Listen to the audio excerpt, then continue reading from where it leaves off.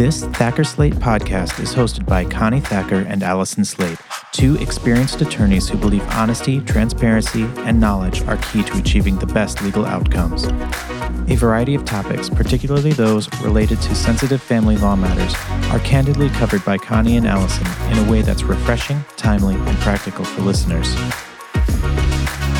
Connie and Allison here today, and we have Mary Hilger, who is our new attorney at our office. We're really pleased to have her join our team, and she's an expert in estate planning, and we wanted to chat with her about what do you do when you're going through the divorce process? Do you change your estate planning?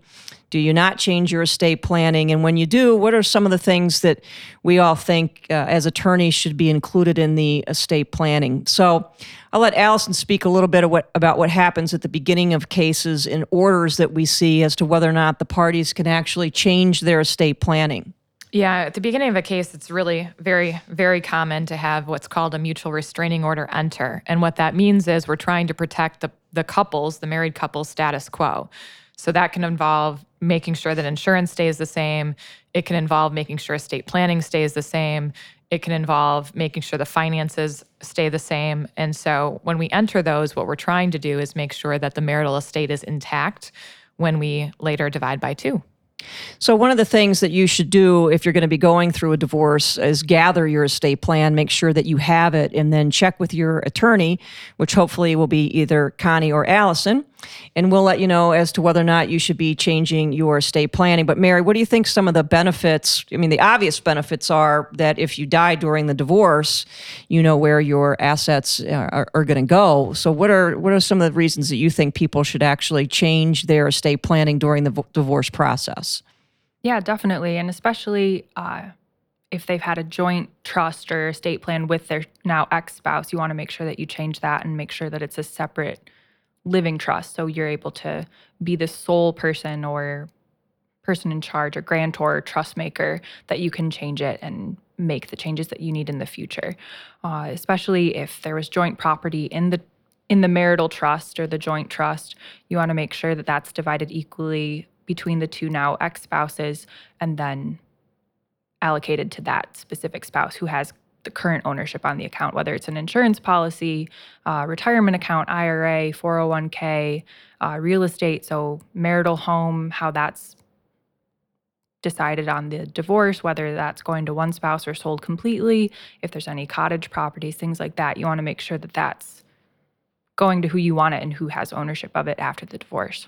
Well, and I think we can even back up because I think you should probably tell people what a trust is and what a will is. And yeah, good point. I often hear Jamie say that a will is simply a compass to the courthouse. So maybe you can just comment on that. Yeah, definitely. And I feel like it's kind of common knowledge, like, oh, I need a will. But a lot of people don't really know what that means. And some people don't realize that if you have a will set up, yeah, it's great. And it sets parameters for how you want some of your assets to be distributed after you pass away. You also will have to go to probate court if you have a will. And some people don't know what probate court is, and that's an entire process that you have to go through with a will, and you have to make your private assets public. You have to submit paperwork and documents to the court, and those are made open to the public, and anyone can gain access to those. So you're losing a lot of privacy that you would have if you had a trust. And you have to figure out who your personal representative is, and you have to have that appointed by the court. And it can be very time consuming, yeah. And it's also expensive, right? Yeah, because then you have to pay for it versus if you just have the trust. And I always tell clients too, sometimes they come in and they just want to spend a couple bucks to get a trust, and then they spend it a little bit in the front end, but a whole lot in the back end, or they actually get the trust document itself and they spend more money in the front end and less money in the back end. So it's really kind of what the trust documents do. If someone's going to change their estate planning during the process, what are some of the things that you recommend that they do? And one of them you already mentioned was if you've got a joint trust, to get out of that joint trust because you don't want to be in that. The other thing, too, I think is important for people to think about is, has their trust been funded? And Mary's probably going to want to ask you, what are the assets that are in the trust? So it's important for people to know, and it's amazing how many people don't know. Yeah, and you can have the best trust created by an attorney, and you can have it signed and finalized and legally binding, but if it's not funded, you're still going to have to go through probate court, and nothing's going to be able to go to the ones that you love, that you've left in your trust to benefit from your assets while you were living. So you want to make sure things are funded. So that means putting assets in the name of the trust. So making sure that the home is in the name of the trust, so you deed it to the trust. That way, when you pass away and the house is sold, the proceeds of that house sale will go to your beneficiaries in the trust. You want to make sure you have the correct beneficiary designations on 401ks and retirement accounts, and those you get into a whole lot of tax law implications if you have an incorrect beneficiary named, and whether or not you're going to be taxed on those dollar amounts that you were able to save while you were living. You want to make sure you put any type of beneficiary designation on bank accounts. A lot of people don't have anyone named on a bank account when they pass away. So you need to make sure that the trust is named as that transfer on death beneficiary, because if you don't have anyone named, your loved ones are going to have to go to court, say that whatever's left in that bank account has to go back into the trust, and that'll take between 3 and 6 months to a couple years, depending on the complexity of the estate. You know, one of the other things that we see a lot in the divorce arena that sometimes causes havoc is the parties have done these financial powers of attorneys, and they're applicable while the party is alive. And some of them you see that they sign them effective upon execution, and some of them you see that they've signed them what are called springing powers of attorney. Can you speak to those a little bit, and really the importance of what can happen with that document if you don't revoke it during the divorce process? Yeah, sure. So the difference between effective on signing and then a springing financial power of attorney means when that document becomes legally binding. So if it's a springing document, that means it becomes legally binding when the person who created the document signs a waiver saying, yeah, I give you my permission to do these financial decisions on my behalf.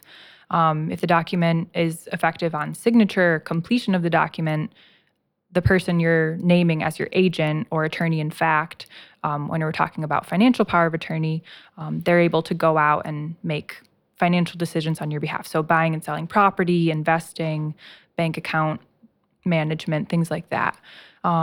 Depending on who you named as your agent or attorney in fact when you first created the document, I mean, if you have your now ex-spouse named and it was effective on signing, they still have full authority to make these big financial decisions on your behalf, and they legally could go out and withdraw the money in your bank account because they have that legal authority based on that financial power of attorney that they signed X number of years ago. So you definitely want to make sure that you revoke any previous financial power of attorney documents that may be effective currently, and make sure you change that person if it's now ex-spouse, if you don't want them having that power anymore.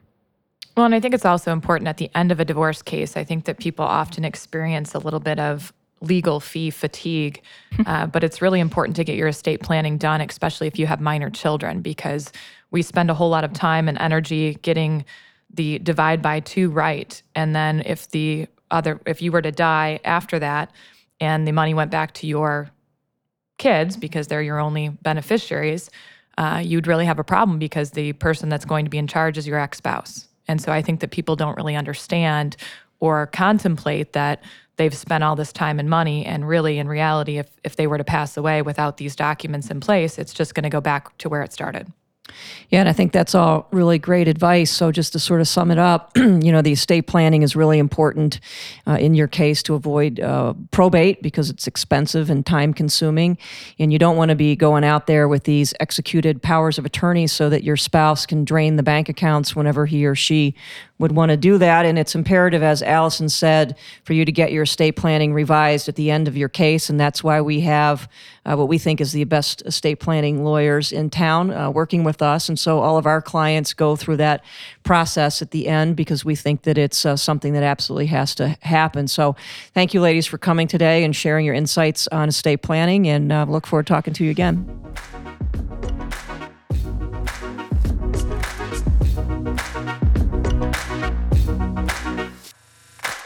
Thank you for listening to this episode of our Thacker Slate podcast. If you have additional questions, do not hesitate to contact us at 616-888 888-3810 or visit our website, thackerslate.com, for additional information.